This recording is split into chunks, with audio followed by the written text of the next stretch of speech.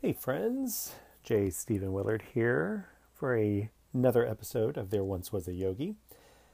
I swear when I record these intros, there's always some crazy shit happening in the world. Today, I was watching just the heartbreaking images out of Afghanistan. And I'm not going to go into a lot of it because, frankly, I don't know enough about it to offer. Why would you even want another opinion on it? You have your own opinions. I think it's very sad. I think we should extend compassion, love, prayers, whatever, thoughts and prayers. Sounds like not enough. But sometimes I think we say that because we literally don't know what else to do. So let's just send some love, some compassion out into a world that so desperately needs it. Anyway, this episode is with my friend Jeremiah. He's also my former roommate, one of my former roommates, who is a Rolfer, which we talk about what that means. I find it interesting in 2021 when that word comes up, people are like, what's that? And like, you literally have a thing in your hand that you could type Rolfing in. But we talk a little bit about that. We talk about some brushes with death. What else do we talk about? We drink. Well, he drinks a lot more than I. Well, in this episode, he drinks more than I do, not in general. And we have some laughs. I think he's one of my favorite people to talk to because he literally has an opinion about everything. And I always used to describe him this way: that Jeremiah was the kind of person that if you saw him in the street and you asked him how he was doing, he was going to actually tell you how he was doing. It wasn't going to be like, "Oh, I'm good. How are you?" So he's one of my favorite people, and I think it's a really fun conversation. I think you'll learn some stuff about your body. We're kind of cynical yoga people at the same time, so you might hear some stuff about that. And it was just a good time, and I hope you enjoy it. And I will see you on the next episode. Bye.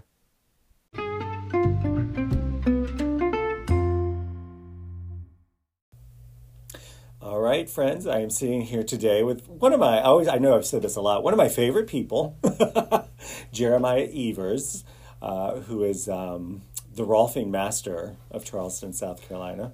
Say hi to the... Hello, it's so good to be here.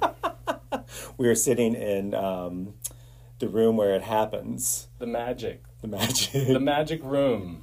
The magic fingers of Jeremiah. Let's see. Jeremiah and I lived together for a period. Mm-hmm. He is one of my all-time favorite roommates ever. Yes. And just to sound intriguing, Jeremiah has touched me in ways and in places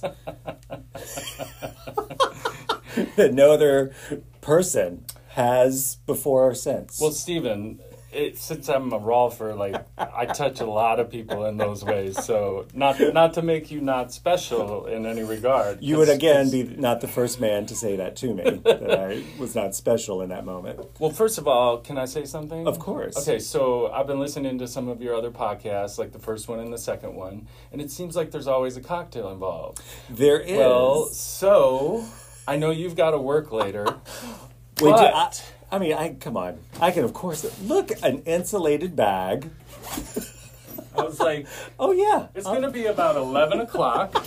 There's people drinking perfect. Somewhere. I mean, mimosas I've got this Oasis, if you want to try I'll that. I'll totally try that. It's a seltzer water.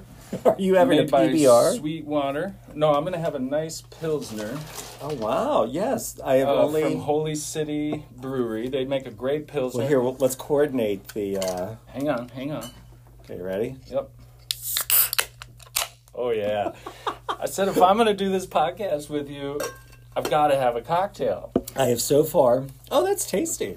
Yeah. Oh, it's a hard seltzer. It's made by Sweetwater, which is a brewery in Atlanta. Okay, and I don't... Koozie if you want. And it also has electrolytes, antioxidants, and vitamin C. Oh, it's healthy. So it's healthy. Yep. Yes. I only drink I love healthy. That.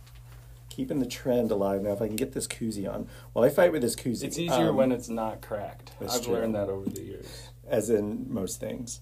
Okay, so Jeremiah is a Rolfer. So explain to the folks Cheers. what Rolfing is. Cheers. All right. Explain to the folks what Rolfing is.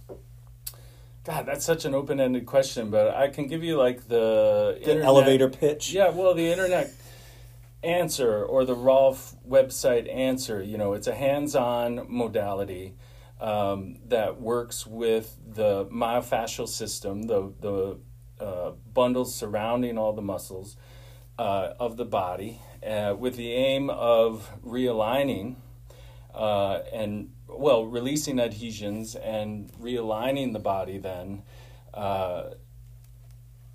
in gravity.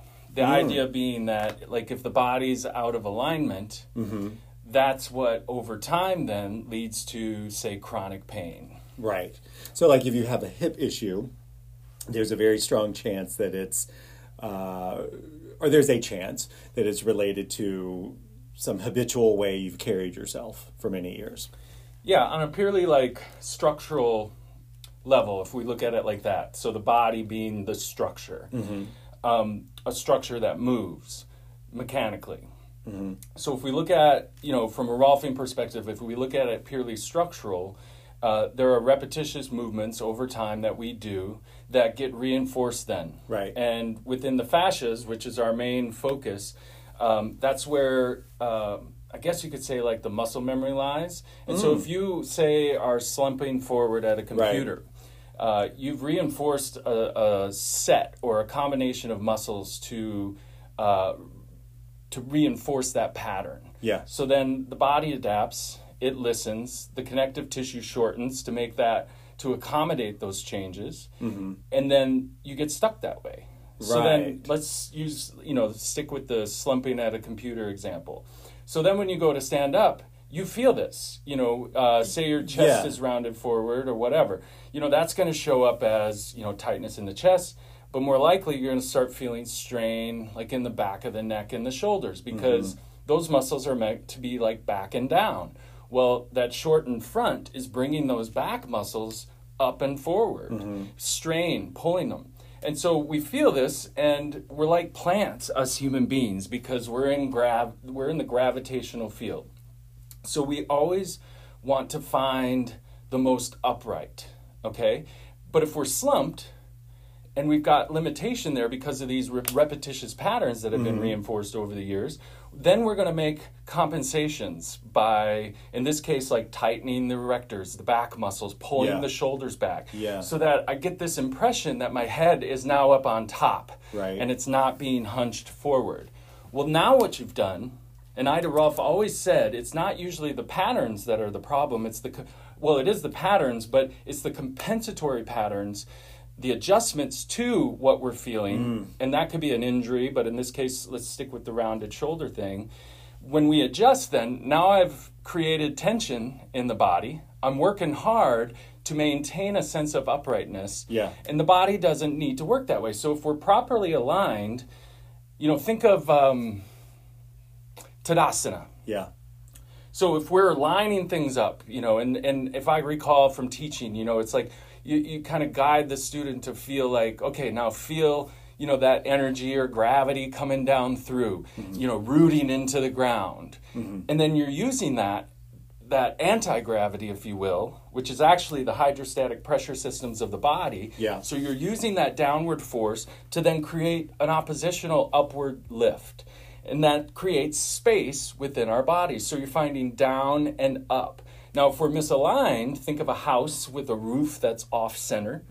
If a head's too far forward, gravity's going to take that down, and therefore it's going to be more effort to be upright and find that reciprocal lift back up through the system. So, tell me if I'm understanding this right. So, like, say you notice in yourself that you're doing this slumpy thing. Like, I'm Joe Cool, and I notice I'm slumping forward. So I go to the gym, and I'm doing, like, the pulls and all of that stuff, like you said, to develop the back muscles. And so I'm not really fixing my problem. I'm just adding another layer to my problem. Yeah. And so what you would accomplish through Rolfing is to create the space within the fascial tissue. Is that right?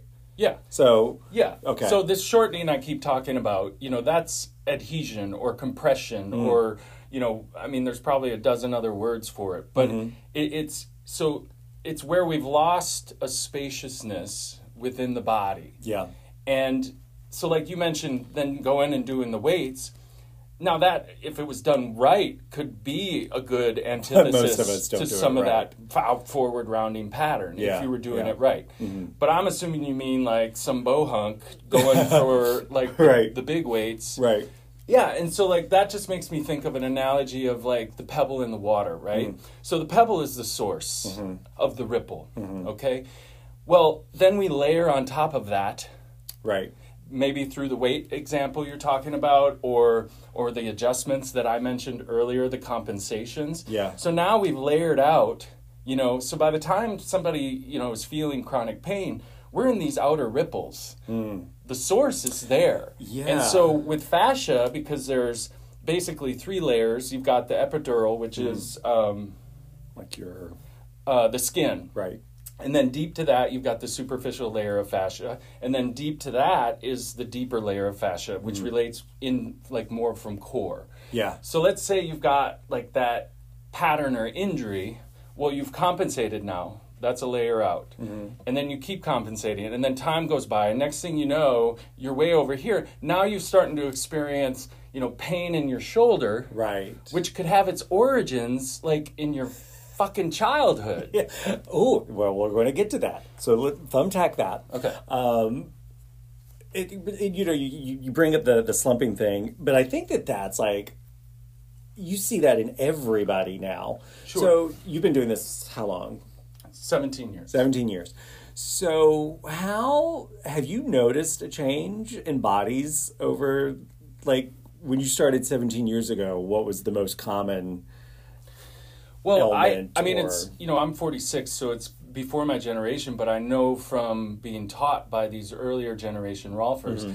And if you look at the Rolfing Boy logo, I mean, that's from like the 1950s and 60s. So the pattern that was more predominant back in those days, and you can still see some of this, but was like a hyper extended, almost militaristic, like stand up straight, right. young lady, Right. Book on the head? Yeah, and there's a story Ida Rolf tells in her book. It's like these messages we receive, and I know you said put a tag in it, but just it's relative to this point. The messages we receive, say we're in church, and your mom gives you a little swat on the ass because you're slouching, a little slap to the butt, and she says, "Stand up straight, young man." Well, how do you internalize that? It's through a contraction. Yeah. So from very early on, and now this gets back to the original question, which is Rolfing. So I gave you the kind of more modern answer, which relates directly to structure. Right. When Ida Rolf got into develop the series back in the day, she started teaching it out at the Esalen Institute, which is in Big Sur, California. And they've got Esalen Massage. It's like a retreat center. They have their own form of massage. Okay. And Does it still exist? yeah, it's still out there. Okay. But at the same time, Fritz Perls was out there. And Fritz Perls is the developer of Gestalt therapy. Oh. Which is, Yeah. I have rage towards my father. Let me get a bat and beat the shit out of this Yeah. couch and primal rage scream, and get it out. And so the early origins of Rolfing were, let's work them so deep, they're screaming on the table so that they can that's have interesting. an emotional response, an emotional release. And that's what they were doing then. That was when? That was around that's what like time in the frame? 50s, 60s, early Okay. 60s. Oh, interesting. But that's part of what was called the human potential movement was Yeah. going on. Yeah. So this was about, it's the 60s. I mean, that kind of says it all. Well, So Rolf and Ida Rolf was into all things esoteric. She was into Sufism. She was into chiropractic, yoga, osteopathy, like everything. But now Rolfing in modern times has been marketed towards what is a sign of the times or a product of the times, which is chronic pain. Right. It works well to do that. But Ida Rolf originally couldn't give two shits about chronic pain. Her main aim ties in with this Gestalt stuff Okay. and the connection of the mind and body. yeah. So her idea was, if you are a hard and unyielding person, Uh-huh. or wait, if you have a hard and unyielding structure, body, Okay.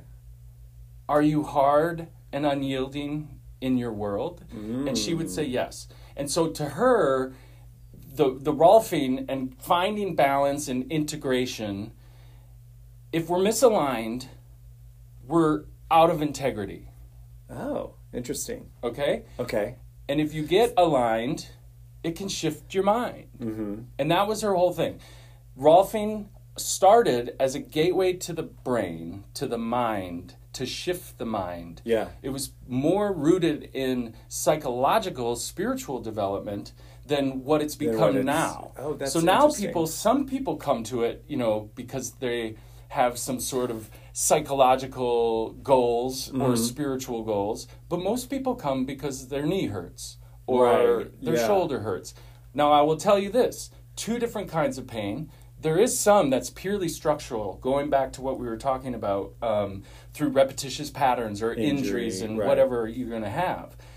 But what I've learned in 17 years, that, sometimes you press the right button and the pain goes away. But there's this other layer of pain, and this is strictly my projection and intuition, that you start poking at things and you realize, like, this pain runs deeper. It's more rooted in the pain body. It's more rooted in the psyche. It could be stress is a great example of, like, where inflammation comes up. Trauma. Trauma. Suppressed trauma, whatever it is. This stuff plays out in the form of chronic pain as well. So okay, so I want to stay on this road then. So we'll take the tack out of it. So tack as well. How do I want to phrase this?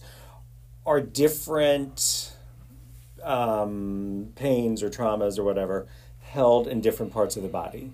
Does that make sense? Yes. Like, do your hips hold on to something different from your shoulders? Yes. I mean, and there's tons of books about this kind of stuff. You're familiar with Louise Hayes. I mean, she's got a whole... that came from her intuition. Yeah. Almost like a medical intuitive. Right. So there is that. And, I've got... I did some stuff at the Barral Institute, which is visceral manipulation. So organs tend to be pretty emotional holding. Oh, interesting. And our organs have fascia, so restrictions at that deep level. So, I could generalize... But, I try not to project because everyone's different. But, like, if you think of, like, the chakra system, so hips, that's very earth-oriented. It's also where our sex organs are. So any sort of physical or sexual molestation is going to show up in your hips or a holding in your hips. I've had clients over the years where... you can't even touch their psoas. Is that because it's tight? Like, what's the deeper layer going on there? So it's not my job, and we do it in Rolfing circles and behind closed doors, talking amongst ourselves. But if I'm working with a client and I get this intuitive hit as I've put my hands on somebody, I was like, oh, well, this runs deeper than, like, tight muscles. Can you actually feel it? Like... You don't feel it on a palpable... It's intuitive. As the practitioner. So the way some people, you've heard this over the years, they see colors or vapors or they might see this, that, and the other. I don't see any of that. Okay. But I am an intuitive Rolfer. I'm not a technical Rolfer. That stuff has developed over the years. The structural engineer type brain, when you're examining structure in a very Newtonian way or whatever, like... X plus Y equals Z, and the hamstrings do this, and if you release that, then this will happen. I get lost in that. Okay. So when we do a standing assessment at the beginning, you've done this. Yeah. When I'm looking, I'm taking in their information if they've shared something, but then I sort of soften my gaze, and I feel my back body. I become aware of my back space so I'm not leaning into them too much energetically. I soften my gaze so I'm not trying to see things. I'm coming back in my vision field, and I become aware of my peripheral because that keeps me from being, like a horse with the blinders on, trying to see just forward. Yeah. And so in that moment then, I get like, bam, bam, bam. This is what you're doing. Oh, or I might get a hit of like, oh, this dude doesn't want to get better. Now how do you, or, you know, how do you know that? Like, explain that. that could be like body language, or it could just be an intuitive hit. And this is why I'm, like I said, I'm careful not to project. Yeah. And I'm not going to bring any of this up, but it's definitely guiding the process. It allows me to hold space for it, to be aware of it. Could I be wrong? Yes. So I'm not going to be Mr. And it's not the context of this practice to be Mr. Psychiatrist or anything. Right. I'm not going to say, oh, you know, you're holding in your pelvis. Were you molested as a child? Yeah. No. I mean, that's not my place. But I'll give you an example of, this was early on when I was in kind of still insecure Rolfer mode. Okay. You know, I hadn't reached that 10,000 hour mode where, you know, my hands didn't have the mileage yet. So me being me and overly analytical and insecure and having anxiety and not being good enough, I'm like with this client, and she would come in and there was no rapport as far as I could tell. And she'd come in, she did a 10 series, and I'd say, how did it go last session? Fine. I'm like, oh, okay. Well, then after the third session, there's kind of an out. You know, well, do you want to go forward? You know, this is a nice mini series within the yeah, I want to go forward. Okay. Blah, blah, blah. Goes on. She leaves, and I'm just like, I don't even know what happened. I don't even know if she changed or what. Right. So 6 months later, I get a letter in the mail, like a long letter from her. Oh, wow. And she's like, I just want to thank you. I would go out to my car after a session, and I would cry after every session. Aw. Yeah. And then she went into her history, which had sexual abuse. Yeah. And so that was her journey. Oh, that's wild. And here I'm oblivious to it. She didn't share it. Some people do. Yeah. But like in that moment, like that lesson early on, Rolfer taught me like where my place is as far as boundaries go. Like I'm here like the hired help. I'm here to facilitate something. I'm not here to do it for them. Like that's their journey. Yeah. And some people, shit, man, I've had clients for 17 years and they've been through their 10 series. I mean, it could be 10 years later that they have a breakthrough. So no one's going to give anything up until they're ready. Well, yeah, and I mean, I think the same thing happens like in therapy, right? Well, right. Where, because it's like a self-protection thing. Well, and that's what I'm saying. Going back to the mind-body origins of Rolfing, it's like my 10 series was like 10 years of psychotherapy wrapped up in 10 sessions. Yeah. It was profound and dreams and color. I mean, it was fucking crazy. Yeah. I was remember in my mine. 20s. I did the 10 series with Jeremiah, and I really didn't have a strong idea of what I was getting into. Like, when you put your finger at my nose, I was very surprised. Yeah. First time? Yeah, actually, first and only time. But just one more orifice to check it off, did, right? yeah. Let's see. Well, I think you checked them all, because didn't you go in my ear as well, I feel like? Well, I probably did a little, not all the way, but definitely the mouth. I do remember I tell the mouth story quite a bit. That's not the first time. For No. So I might as well tell the story at this point. So that's like towards the end of the 10, right? Like, is that like 7 Session or 8? 7, Okay, yeah. so It's 7. head and neck, cranial structures. Yeah, and it's intense. Like, there's a lot of work like along the jawline, and Can I do this? that was the sound of the beverage being finished. It is Friday, so I'm going to go into my second one. And you were going to work under my tongue, right? Or Yeah, was it in session 7, when you go in the mouth, you work the pterygoids, the masseter, which are the muscles of mastication and grinding. And then you do the tongue tendon, where we actually traction the tongue. Yeah. And then there are some structures, and you can get to them here from under the chin, but you can really get to them under the tongue. There's some structures along there. And the general rule is follow bone. Like that'll. So that'll Jeremiah was about to put 2 fingers in my mouth, and he's so kind that he was like, I'm just going to let you know that I'm going to do this, and you may gag. And I was like, I won't. That's right. That's right. I remember that now. And the 2 fingers go in the mouth, and we just made eye contact at some point. And when he brought the fingers out, I was like, dude, I've been doing this since I was like 15. Like, you probably could put your whole fist in my mouth. That's funny. Do you still how do that? memory Do you still work inside the mouth? Yeah, what's funny though, and I guess this happens with Rolfers as they get down the years. I've stopped doing a lot of the nose work. I do kind of explain what the traditional session is to people. Whereas before I used to just feel them out and be like, yo, if you're into this, you can do this. And if not, think about it between now and next time. But I do a lot more mouth work than I do the nose work. But if people if it's relevant, like they've got a sinus compression issue, it's great for opening up the sinus cavity. Because that's essentially what you're doing. And there's a deep bone that you can't really put your fingers on. You can touch it kind of in the roof of the mouth, but it's called the sphenoid. It looks like a bat. And it sits at the center of all your cranial bones. And so once you've opened up all the external fascia, like the temporal fascia, the cranial fascia, and then the jaw and all this stuff, then you can go in with your finger to the nose. And that finger serves as like a fulcrum, around which then all this open cranial bones can kind of reorganize themselves. Okay. And then that gets into like just, we've got joints in our head. Right. The sutures. Yeah. And those things are always moving. The joints are mobile. And it's a refined touch to feel it. And that's really the specialty of something like craniosacral therapy. Works a lot with the cranial bones and just feeling the movement of them. So how's your work changed during COVID? Well, like initially, you mean? Or like now? Like is it different, or like as far as the amount of people, or just how you I'm working? Work. Yeah.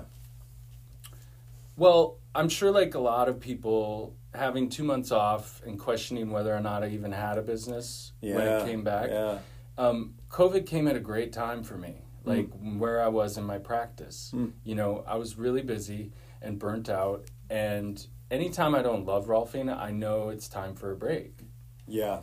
And what COVID allowed, the quarantine anyways, it allowed me, of course, to have a great time. I had a great quarantine. I hate to say it. But just having that time off and just being where I'm at in my life, I don't want to say fearless, but just kind of surrendered to...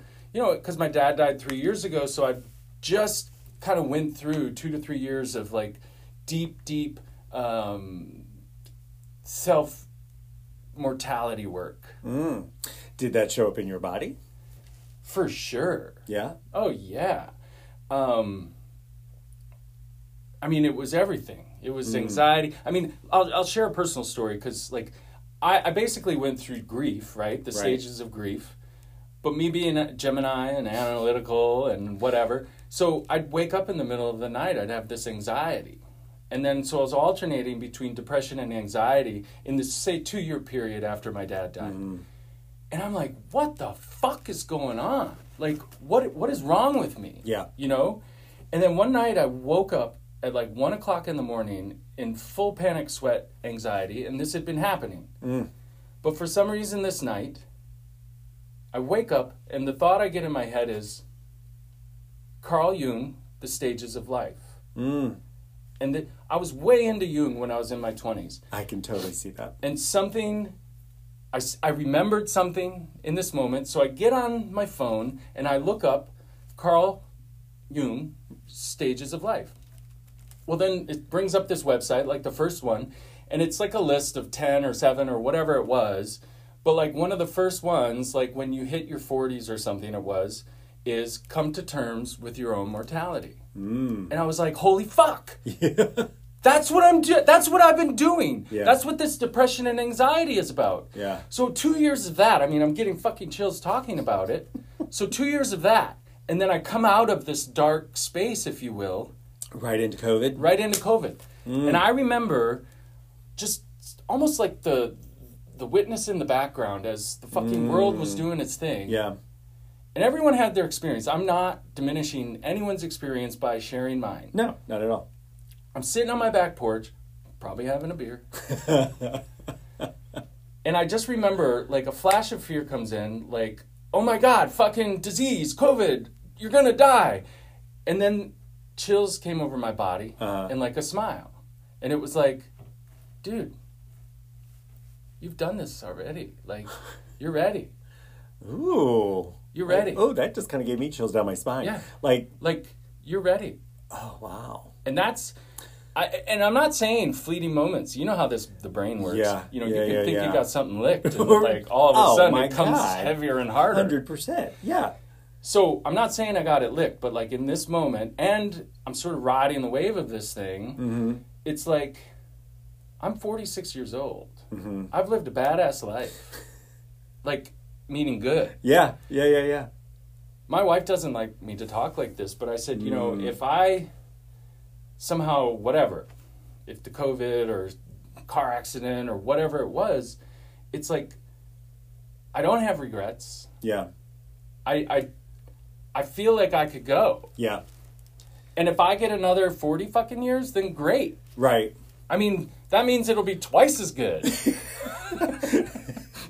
You know what I mean? Yeah. Well, you know, I had a similar experience a few years ago. I was driving, and I was going somewhere like begrudgingly, somewhere that I didn't want to go, and I decided to take a different route. And it was a rainy morning, and so I take the exit, and my truck starts like hydroplaning, like I'm doing like 360s, and weirdly, I was the only car like on both sides.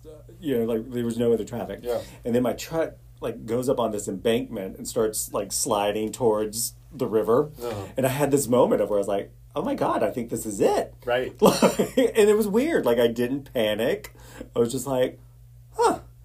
And then like the truck came to a stop. Yep. But I was like, oh, that was interesting. But that stuck with me for a long time. And like even talking about it now, where I was like, oh wow, I did not imagine that to be my reaction. Yeah. You know? But it is interesting. Go ahead. Well, you just reminded me, like, I guess it was pre-COVID. I was in Colorado, and a buddy of mine and his Prius, his 2 kids, and his wife were driving up in a Prius on roads that shouldn't be into a backwoods place. Yeah. And we stop at this campground, which was closer to the road, because we had seen a fire, like small fire in the hills. But we were in this next valley. And we talked to the camp resident. And he goes, oh, yeah, they've been working on it. I'm sure it'll be fine. So we drive way back to, like not primitive because we had our car, but there's no one around. Yeah. So we wake up the next day. We could smell smoke that night. And we wake up the next day because the wind was whatever. Right. And we wake up the next day and we hike deeper in, you know, who knows how long. And we get to a high point, thankfully, and we had cell service because we look back. There's this huge fucking cloud of smoke over the next hill the next mountain. Wow. So we call Forest Service, and they're kind of like, yeah, you know, we're taking care of it, whatever. So should we leave? No. So we're like, yo, we better turn back. And as we're turning back, it gets bigger and redder, and like we're starting to freak out. Wow. We pack up camp. Yeah. Okay, and we drive back down the forest road. And they locked it. Like you're stuck in? We're stuck in. And then this other truck is in front of us, like a husband and wife who had been day hiking. And we're like, what the fuck are we going to do? Yeah. And we could see the road way down there.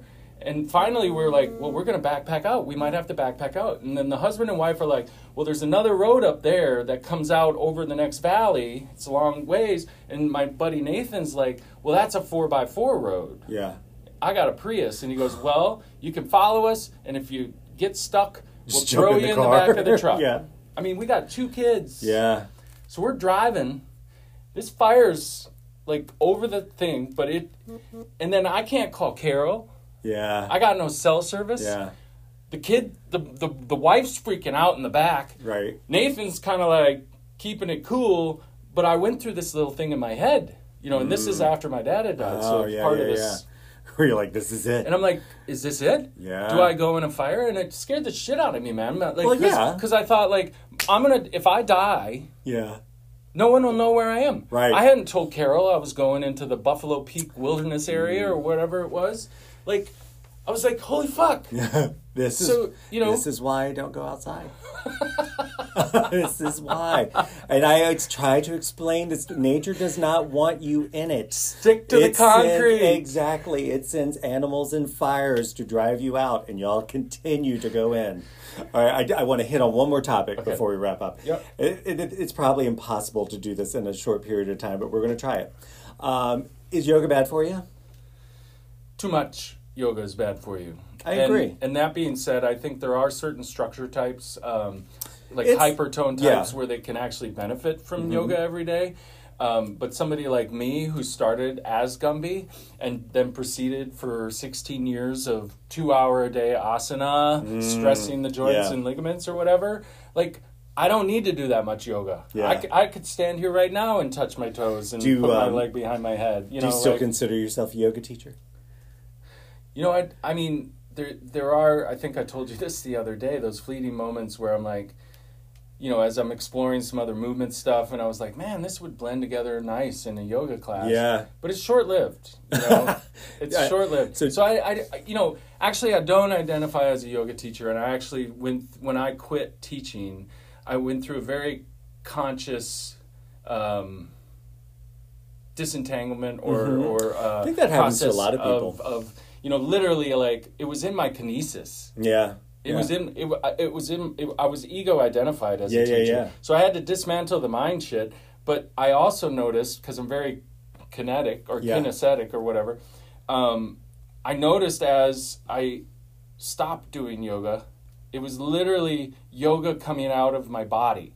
Because when you train something into your body, it affects your mind. Yeah. So if you're a swimmer, you become swimmer. Right. Mind and body. Yeah. When you do yoga, you become yogi. Yeah. Mind and body. Yeah. You know? And the ego can't help but want to latch on to that, you know? So Jeremiah used to be a very dreamy yoga teacher. It's actually how we met years ago. Before the hair started falling out. You had that and- long I know, flowing the hair, long locks. and Oh, you had I that. see some of those pictures and I'm like, I know. damn, man. I think I was already bald when I came to it, but yeah, I remember the time that you wouldn't allow anyone to speak in the room after your class. Do you remember that? Where you were like, Yeah. "Don't ruin the vibe, man." Not you didn't say that, but it was something to paraphrase that. Well, I don't want to talk smack. You know, my office is at a yoga studio, and the other day I was walking by, the door was open, and, you know, this very kumbaya fucking music was going on, and, you know, everyone was in there being all sanctimonious and holy, Yeah, and yeah. I'm just like, again, this is my projection because it's my personal experience, but I'm just like, wow, they really think this is real. They really... And then I hearken back to the day when I was like, dude, I know some shit, and I need Right. to teach people this Right, shit. exactly. Yeah. Like, what a fucking bastard I was. I was an asshole. Like the first first 8 years I was teaching. I was Well, then layer all the other trappings of yoga onto Right. it, like being a vegetarian or whatever else it is. It's all just like this identification with something, and then you think the world should be like you. Yeah. And that's really what's going on everywhere. I mean, whether you it's know- politics or whatever, and we won't approach those subjects, but like... yeah, because that's a whole you and I should probably do a whole other episode on that. I think we will. Okay. All right, so I end with the questionnaire made famous by Bernard. Wait, can I crack one more beer Of to bring course. it to an end? I'm still on my first one, just so the listeners know. You know, threes are very auspicious. It's one of my power. 3, 5, and 8 are my power numbers. There you go. So the questionnaire made famous by Bernard Pivot and James Lipton. So it's rapid fire. Oh, yeah. Ready? Okay. And I've been working Rapid on fire, like fast? like just first thing that comes to your mind. Okay. And I've been working on not reacting to people's answers because I've noticed that I tend to oh that's good. Blah, blah, blah. All right. What is your favorite word? Word. Damn it! Already out of the gate, I fucked it up. I What? was trying to not respond to your answer. Okay. What is your least favorite word? Panties. What excites you?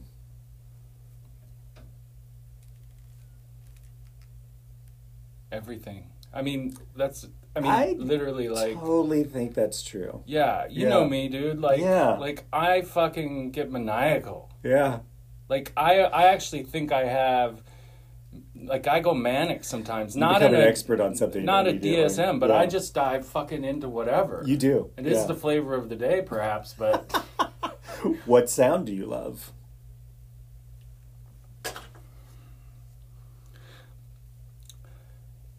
I love the sound of certain types of trees, especially a cottonwood up in Minnesota where I'm from. When the wind is blowing through a grove of cottonwoods, it sounds like an ocean. Oh, I'm going to rephrase this because people seem to have an aversion to the word hate. What sound do you not like? What sound do I not like?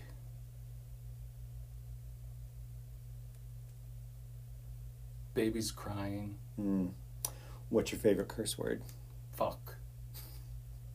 It's almost unanimous. What profession other than yours would you like to attempt?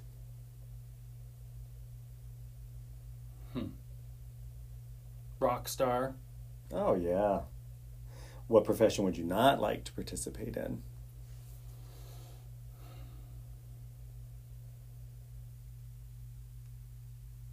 I know it's supposed to be rapid fire. Actually, I don't want to be a construction worker. Because we live in Charleston, you see it everywhere, and I'm like, dude, I'm so glad I'm not on a fucking roof right now.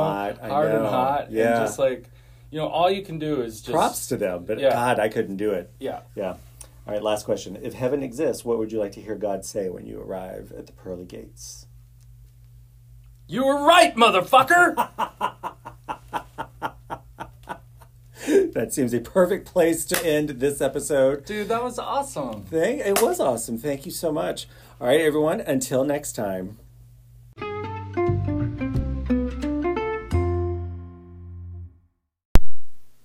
I hope you enjoyed this episode. Be sure to follow me on Instagram at There Once Was a Yogi. Also, I have a YouTube channel if you want to practice yoga or meditation with me, also under There Once Was a Yogi. And be sure to follow and leave a review. Thanks.